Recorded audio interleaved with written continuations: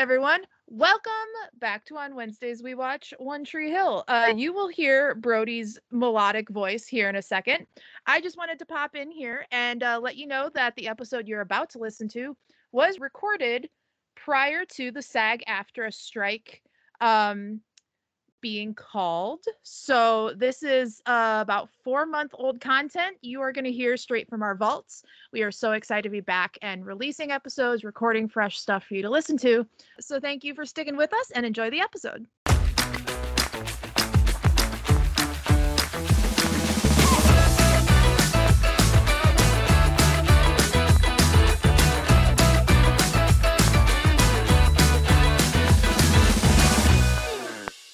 Hello, everyone, and welcome to On Wednesdays We Watch One Tree Hill, the podcast where a bunch of nostalgic millennials sit around and talk about a TV show from the early 2000s that they either grew up with or have never seen before in their entire lives. As always, I'm one of your co-hosts, Brody, and with me, as always, is Jesse. Hi. And Caitlin. Oi. And today we are talking about Season 6, Episode 5 of One Tree Hill, titled You've Dug Your Own Grave, Now Lie in It, which, fun fact, is a song by Kenosha. Titled Emotional Whiplash, Can You Handle It? By Jesse. Because if you don't remember, kids, we typically record 2 episodes back to back. So last week's episode we recorded right before this one. So we had a really sweet emotional episode, and now we've got this, which is like Psycho Killer Children of the Corn. Yeah. So let's see how we handle this, shall we? Let's dive right in. We open with somebody digging a grave. Who could it be? I wonder. We get a little opening montage because it's that, and then Lucas sleeping as Peyton watches over him, Nathan training at the river court, and Brooke looking in the mirror at her healing bruises at her store. And I meant to mention this last episode, sorry, but the makeup artist who is in charge of Brooke's injuries, I hope they got paid so much. They were so good. With the show not forgetting about things, I'm not going to say a lesser television show because I do not think that highly of this TV show, but a TV show with less attention to detail. Thank you. Yeah, attention to detail would have been like, her face, it's fucked up. 2 episodes later, she would have been fine. Like, I appreciate the makeup on this. When instead now it's like, it's episode 5 after the attack, and she just now is really, there's very little, if any, bruising left on her face. Yep. Yeah. So, and I think that was kind of the shocking part of even like in episode 3 and 4, where it's like episode 2 was the big reveal of all the bruises, but then it was even more shocking still in 3 and 4 when she still had bruises on her face. Right. Exactly. Mm-hmm. Yeah. So, yes. But at the very end of the montage, we see it's Carrie who's digging the grave. She gets out and yes, great. So wonder who that's for. Big reveal. It's Carrie being crazy. Yes. Then Peyton gets up and goes to the kitchen as Lucas joins her. She tells him she has arranged the date for their wedding. The church confirmed it. It's all set. And Lucas is a bit shocked as Peyton teases him if he still wants to get married. And Lucas assures her he does. But he reminds her that he has to go to New York today for his book. And he hasn't told Lindsay about them at all. I have a question. Yes. Why are people in the Scott family still trying to get married in that fucking church? Who the hell knows? Nope. Yeah. Stop. Yep. And he says he knows he should have told Lindsay sooner, but he feels like it's something he shouldn't just do over the phone. Great. Then a little bit later, Peyton bursts into Brooke's store and tells her that they have a date set for the wedding and asks her if she would make her dress. Brooke is slightly bitchy about the whole thing, but apologizes as she tells Peyton her and Victoria had a whole thing, but she's very happy to see Peyton so happy. Peyton tries to press about Victoria, but Brooke just brushes it off and they move on. Great. Nathan answers the phone and is taken aback by the conversation. When it ends, he tells Haley and Jamie that it was the GM for an NBA D-League team. Jamie is thrilled for his father and jumps up and down and tells Nathan how proud of him he is. Because Nathan's going to play in the NBA. Yeah. Yeah. Then Carrie finishes digging the grave as she looks down into it and announces that Dan's going to die that day and she's going to get Jamie back. Same song, different episode, whatever. Moving on. Crazy bitch. Yep. I'd be more interested if she had a different tune, but it's the same tune every episode. Same one. Yep. Then Sam comes into Brooke's store to return the clothes that Brooke gave her as a gift. And Brooke says she has a lot of nerve returning to the store and that those clothes, she can't return those. But just then, 3 workers for Clothes Over Bros come in and tell Brooke that they have orders by Victoria to box and ship the remaining inventory and send it to the New York store. Brooke then just laughs and tells Sam it's her lucky day, as Victoria, the new president of Clothes Over Bros, will be happy to offer her a full refund, and empties her entire cash register and gives it to Sam. Yep. Then Peyton sees Mick playing in the studio, and they talk about his guitar and music, but then Peyton, of course, shifts to talking about her father again. And Mick explains that Peyton's dad fell in love with Ellie as soon as they met, and everyone knew that they would be together. Great. This man, thinks he's so slick. He's really not, but he thinks he is. Then Nathan goes to meet Bobby, who is the GM of the NBA D-League team. And he begins to show Nathan the gym and the facility and tells him they're planning on sending some good players to play higher up in the league, which Nathan is very, very excited about. Yes. Then Haley gets a call from a hospice care, and we find out that apparently Dan is dying and he wants to see Jamie. But on the other end of the phone, we find out that it's Carrie in a really shitty British accent. Surprise! And tells Haley that she's so looking forward to seeing her and Jamie, as she's got Dan, his mouth taped up, and it's so funny. God, this fucking episode. Yep.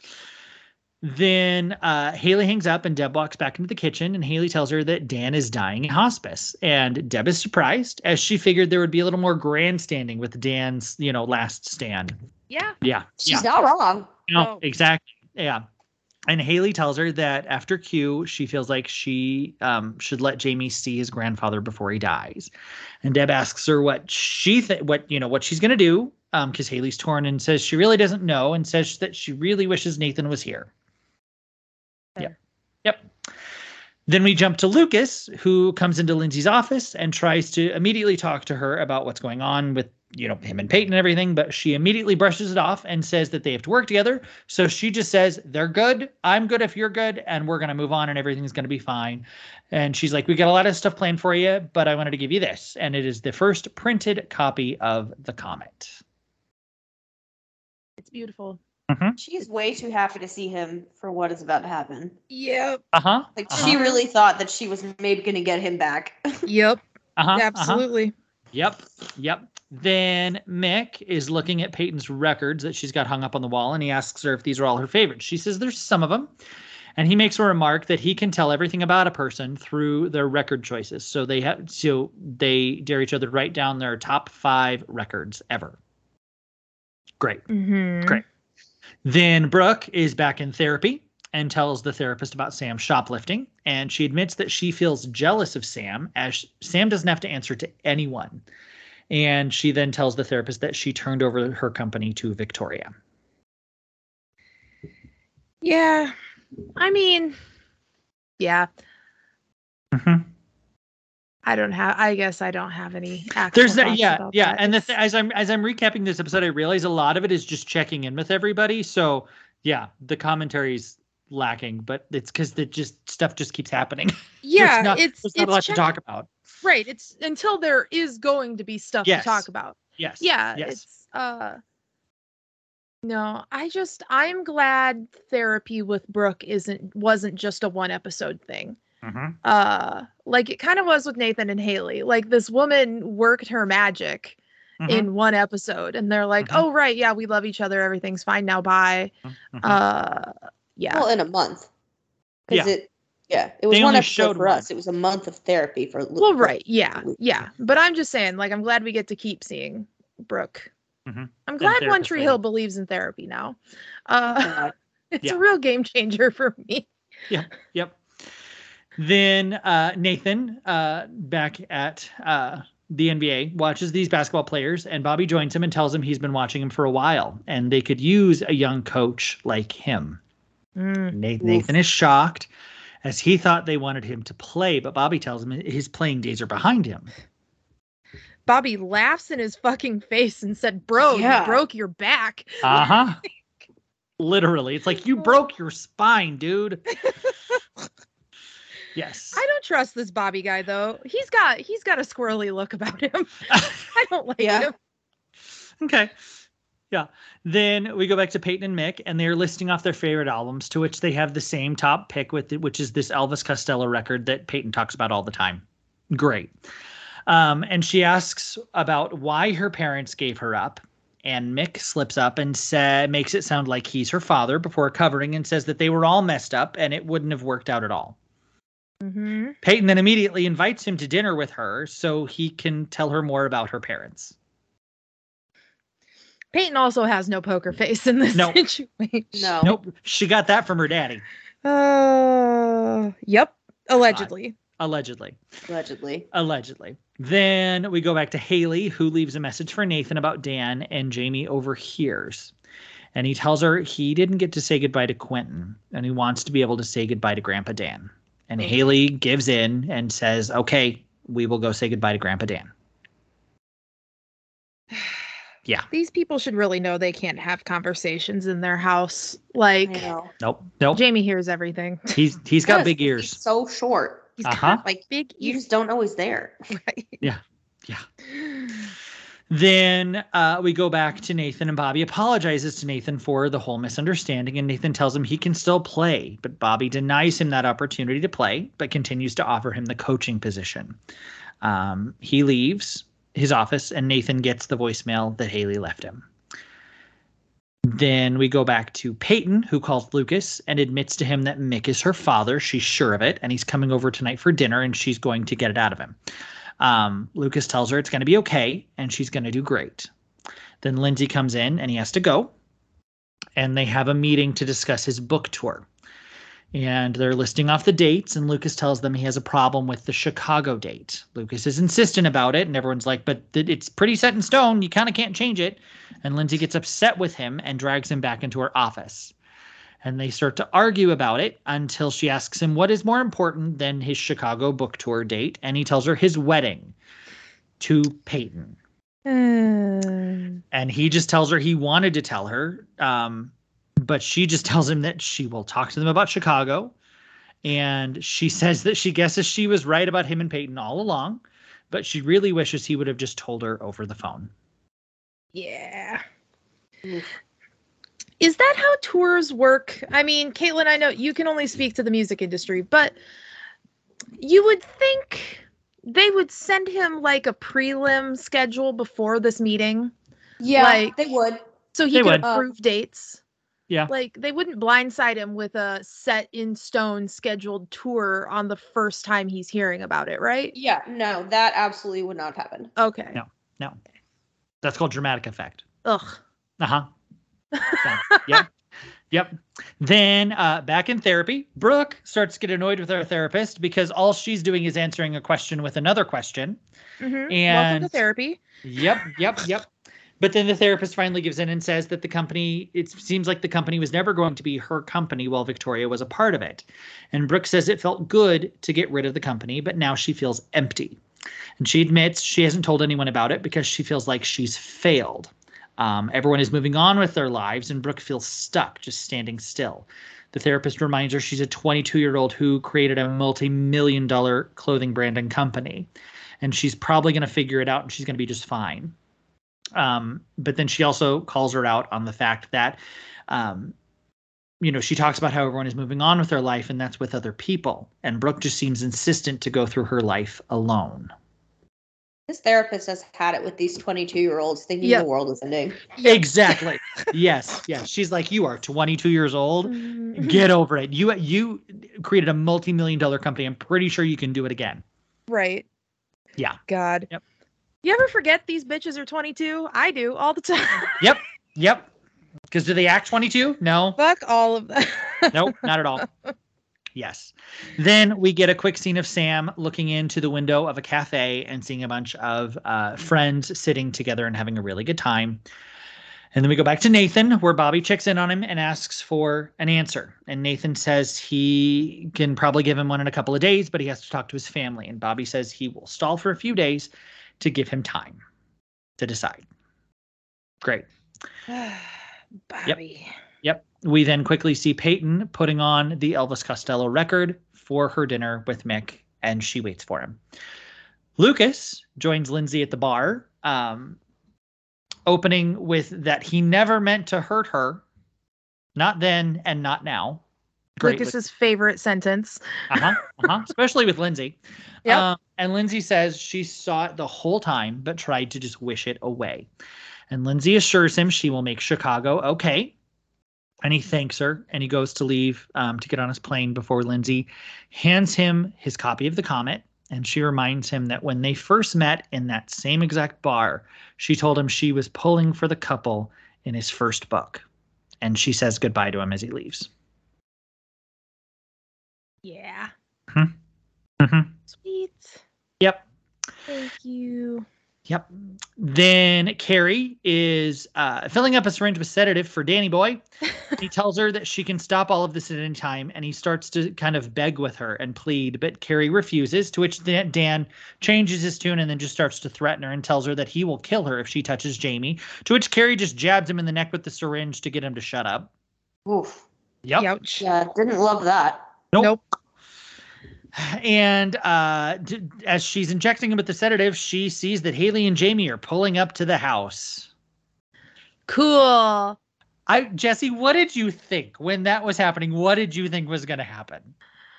I mean, did I think I hated this. Yeah. I hated this so much. Did I think we were going to get a full-on corn maze chase? No. Did I think Carrie was gonna have a fucking axe? No. Like this whole thing. Okay, so we have one more moment, I think, before we get to the meat of it. That's important. But there is a filter change. There is a camera filter change where this goes from that they didn't even use when Crazy Derek was in the house. They saved this Children of the Corn 1970s horror movie camera filter for this moment, and I hated every minute of it. There were jump scares. There were which is my least favorite thing on the planet. I hate a jump scare. There were children left in cars in the summertime. There were bad things in this episode, and it all starts with that orange fucking filter. Continue. Okay, so Haley pulls up to the house and she tells Jamie to wait in the car and keep the doors locked as she goes to see if they're in the right place.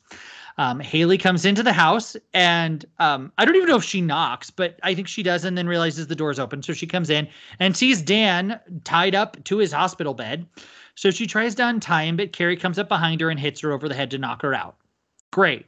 We then see Deb digging through a ton of cabinets and drawers at Nathan and Haley's house looking for this bottle of champagne that she's very excited to see. It's old, it's dusty. Great.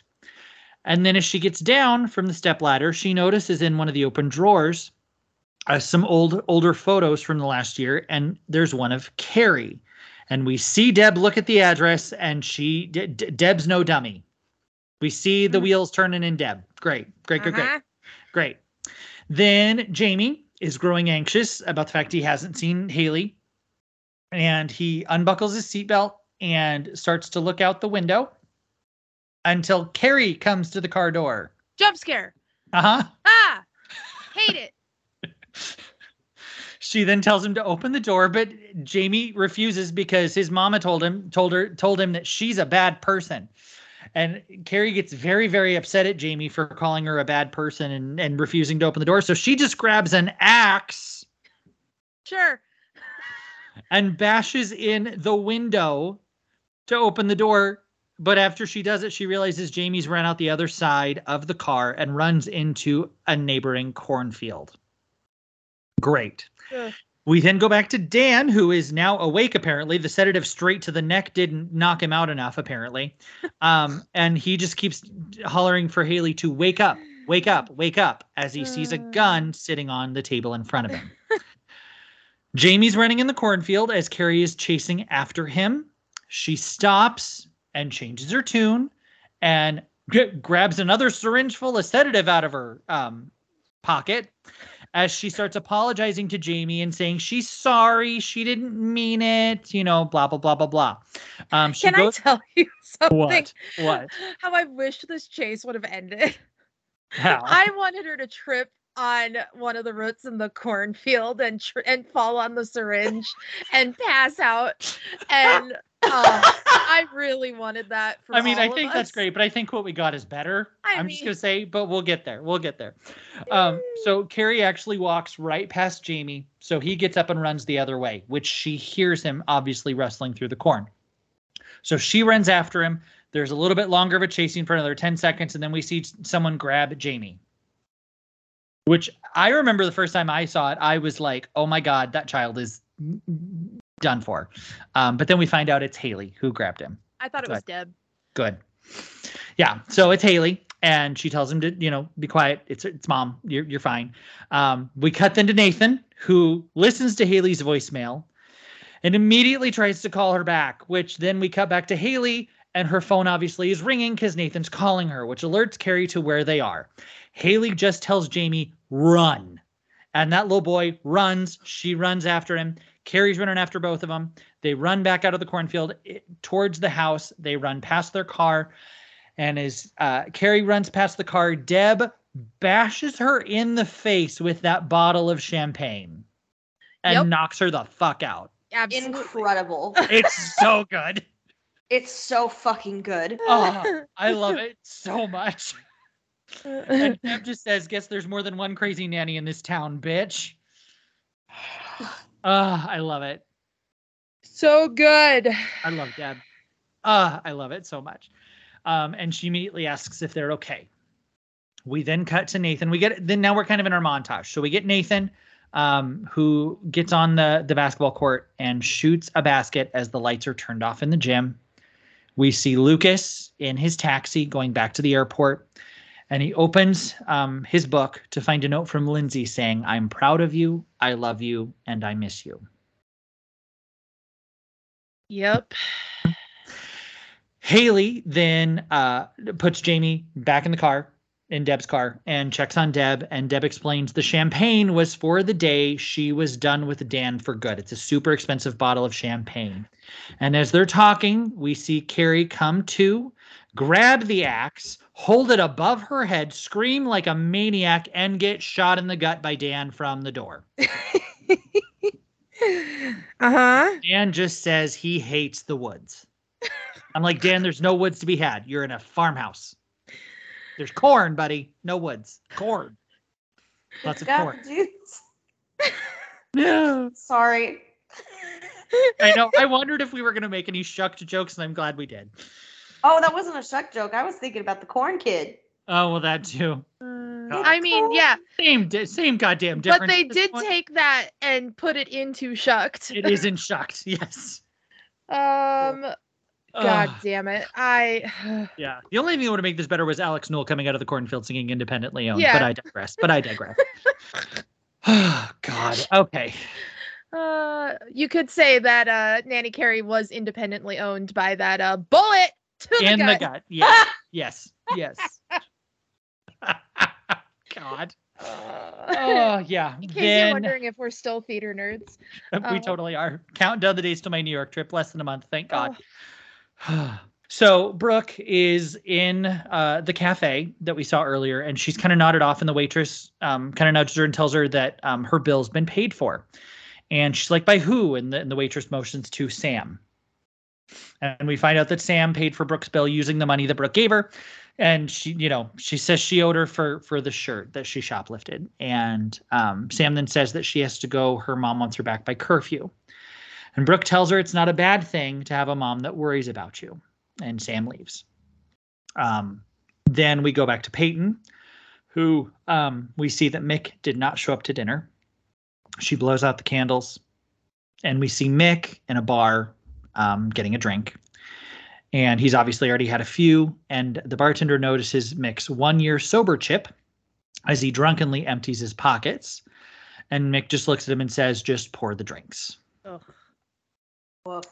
Uh-huh. And then we see Sam sleeping in the back of a car in the auto shop classroom at Tree Hill High. Yeah. Then Brooke goes back to her store, and she's there as Millicent walks in. And she said she heard there is a great startup company looking for their first employee. She tells her Victoria called to fire her, but she must not have realized that Brooke had already done that. Brooke is very happy to see her and tells her that, the job will be long hours and horrible pay, but Millie says it sounds perfect. Aww. One bright light in this episode. Millie's back. Showing back up. Yep. Yep. Then the last scene is a close-up of Carrie as she wakes up again and maniacally starts laughing at Dan because he didn't kill her. She's still here. And he's like, but I called the police. She's like, that's fine. I'll get out and I'll get Jamie and I'll be back. And Dan reminds her what he told her, that if she ever came back for Jamie, he would kill her. And she keeps laughing as she says, he didn't, though. You didn't kill me. And Dan just quietly raises the gun and shoots her, and the episode ends. At least he waited to put the gun to her head until after Jamie was gone. Uh-huh. Yeah. Yeah. Sure. Yeah. So yeah, there's the episode, kids. What did we think? I hated it. I hate it.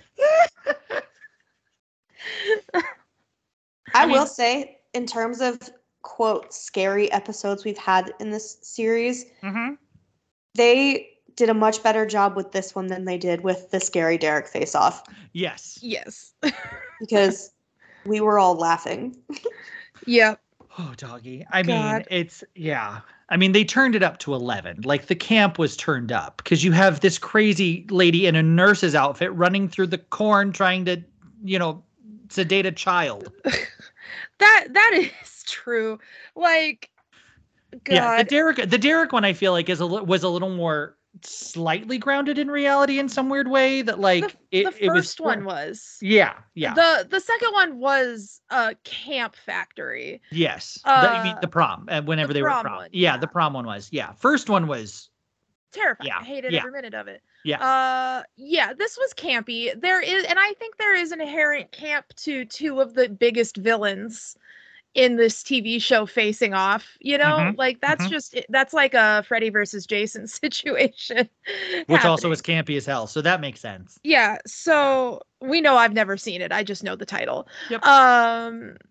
Yeah. Goddamn. It was, Whiplash. I didn't hate it that much, but I did not like it a lot.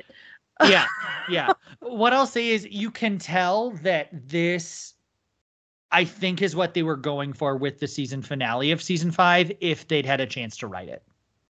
Well, this would have been the episode right before the finale because that's how they do it. Yeah. But I mean, but they wrapped up a lot of storylines because I'll just be totally honest with you here as well, because it's common knowledge. We don't see Lindsay again. Yeah, I figured. Lindsay's done. Lindsay's done. Yeah. So it's like that thing of they're wrapping up the Lindsay storyline. They're wrapping up, they're wrapping up Carrie and all that crazy stuff and everything else. So yeah, it feels a little bit like it's a weird. Some of the storylines are season finale-esque. Right. But wait, do we see Carrie again? No, the bitch is dead. No, the bitch is dead. She's dead. Crazy bitch is dead. It's fine. Good. Ding dong. Ding dong. The bitch is finally dead. Yes. So, but it's like, I think it's that weird thing of like, they wrapped up other storylines early. So like, I feel like the Brooke and Peyton storylines with like Mick and Victoria and her attack and everything are like a season 6 thing, but like the Nanny Carrie and the Lindsay and all that kind of stuff is still very much season 5. So it's a weird mixture of both. Yeah. But you can kind of see where the storyboards were that were like interrupted by the writer strike, that then they were like, all right, what can we take to finish season 5 and start season 6? Yes. Yeah. Yeah. But I don't know. I liked this episode. I think it's campy. I think it's stupid. I think it's funny. I think the fact that Carrie gets bested by a bottle of champagne is hilarious. I think there's some lovely karma that it's the bottle that was supposed to celebrate Dan dying, killing the person that was going to murder Dan, or like incapacitating the person who was supposed to murder Dan. I think there's some. It's not lost on Deb either. Dramatic. No, there's some dramatic irony there. That's a lot of fun. Yep. No, okay, maybe I didn't hate this episode, but I'm never watching it again. How about that? How about that? Okay, that's fair. That's fair. That's with every episode. There are a couple episodes that I would absolutely watch again. That's true. That's true. Like, yeah, but this is not on that very short list. Yeah, but I don't know. I liked it. I liked. I weirdly liked how Lucas and Lindsay ended up. Yeah. I mean, yes, he stuck his foot in his mouth, but that's what he did with Lindsay the entire time. So it makes sense that that's the last thing he does. They both, they hash it out at the end at the bar. They both, because she admits, she's like, I realized I was not the girl. I wanted to be the girl. I wished I could have been the girl, and I'm not the girl. But I also understand Lucas trying to be like respectful. Like, this is big news. It should be delivered in person. Exactly. I agree. Yeah. He was not in the wrong in this situation. I don't think there is a wrong person in the situation at all. No, it's a shitty situation because Lucas is an idiot. Mm-hmm. Well, yes. So yeah. I feel bad for Peyton, but I think we all saw this coming a mile away. Yes. That her dad was not going to stick around at all. No. So everybody leaves, Brody. They do. That they do. Oh God. They do. Yeah. Yeah. No, I'm interested to see what shit show the planning of the Lucas and Peyton nuptials will bring us. Okay, have I already said I think they're just going to get married on the river court? I think they should get married on the river court. Sorry about it. I was thinking about that at last episode when Nate was playing basketball and like you can see Peyton's mural on there. I'm like, why? Just they're going to get married here. It's obvious, right? And no one should get married in the Tree Hill Church anymore because it's cursed. Oh, they can't finish a wedding to save their lives. Like, granted, I think they've been to now about 3 churches because it is the South. So that small town has about 5 churches, all for different denominations. Block radius of each other. Exactly. Sure. So they've burned through a few of them. So who knows? There might be a few they have to burn through again before they're just banned from every religious establishment in Tree Hill. What's your last name again? Oh, I'm sorry. Scott. Nope. Sorry. We're booked. Nope. Yeah. Yes. What do you think about the Nathan storyline that just opened up about Nathan coaching? I mean, I think he's going to coach the Ravens. What? Mm-hmm. I feel bad for the guy because like obviously we established this earlier when we were talking about him that like Bobby is, he's a typical car salesman almost. Oh, yeah. Mm-hmm. Like when he called Nathan, he should have been like, hey, we want you to coach. Yeah. Mm-hmm. Yeah. Because he's like, sorry if our wires got crossed. Yeah. It's like, no, you just didn't say anything on the phone. You said you wanted him to come down and tour the facility because they want to talk to you. Yeah. Dude. Like, if you want him to coach, tell him that. Mm-hmm. Yeah. No, because we've established that Luke is out. He's not going to coach again because the Ravens, the Ravens are going to lose the rest of their season. They're going to lose the rest of their season, but for like a morally great reason, so Luke's going to be out, but I think, but I don't think Nate is going to want to leave Tree Hill, especially not to coach now. Because I think that's the thing that gets harder as the episodes go on is how do you keep basketball in this show that's about basketball? How do you keep this a basketball show when there are murdering, axe murderer nannies running through cornfields? Yeah. I mean, cosplaying murdering nannies. Yes. Yeah. Yep. Yeah. I'm very excited to see what happens next in the season because I don't entirely remember details. I know generalized things, but I knew that like the first 5 episodes were really, like I said, 5.5, and now season 6 really gets going. Which I feel like we're at that jumping off point for a lot of them. We're at that jumping off point for Peyton and Lucas with their wedding. We're at that jumping off point for Brooke with whatever she's going to do now that Close Over Bros is done. We're at that jumping off point with Nathan and Haley and Jamie, obviously, after Carrie's gone. You know, Nathan with this coaching thing, maybe what's going on with that. And then of course Dan's back. Dan's not tied up to a hospital bed anymore. So, but he's still dying. He's still dying. He is still dying. So yeah. No, it'll be like, I'm interested. Yeah. I'm here. I'm here for the next 3.5 seasons, whatever. Yeah, no, it'll be, I'm glad to close the book on Nanny Carrie. Like, glad she's dead. Yep. But yeah, it'll be interesting. And I think she got what she deserved. Yeah. I mean, a bottle to the face that and then 2 gunshots. It needed to. It really did. Yeah. She threatened Chester. I mean, she threatened the guy. She threatened the fucking bunny. Yeah. That's too far. Fucking far. Too far. Yeah. Steal the 5-year-old. Fine. Don't threaten the bunny. Dear God. We are unhinged. It's fine. All right. And on that note, I think we need to wrap up before we say Why? What? Anyway, thank you guys. Thank you guys so much for listening and going on this wild ride with us. I don't know if I say that often enough, but yeah, wild ride indeed. Don't forget to like, rate, and subscribe to the podcast. It does help us out in the long run. Rate us 5 stars. You know, it does help us out with all those podcast algorithms and everything else like that. Follow us on social media. We are everywhere at On Wednesdays Pod. If you have any questions, comments, concerns, want to get in touch with us, hit us up in the Instagram DMs. That's where we live most often, On Wednesdays Pod. And yeah, we'll see you guys next week for another fun-filled episode of On Wednesdays We Watch One Tree Hill. We'll see you guys then. Bye. Bye.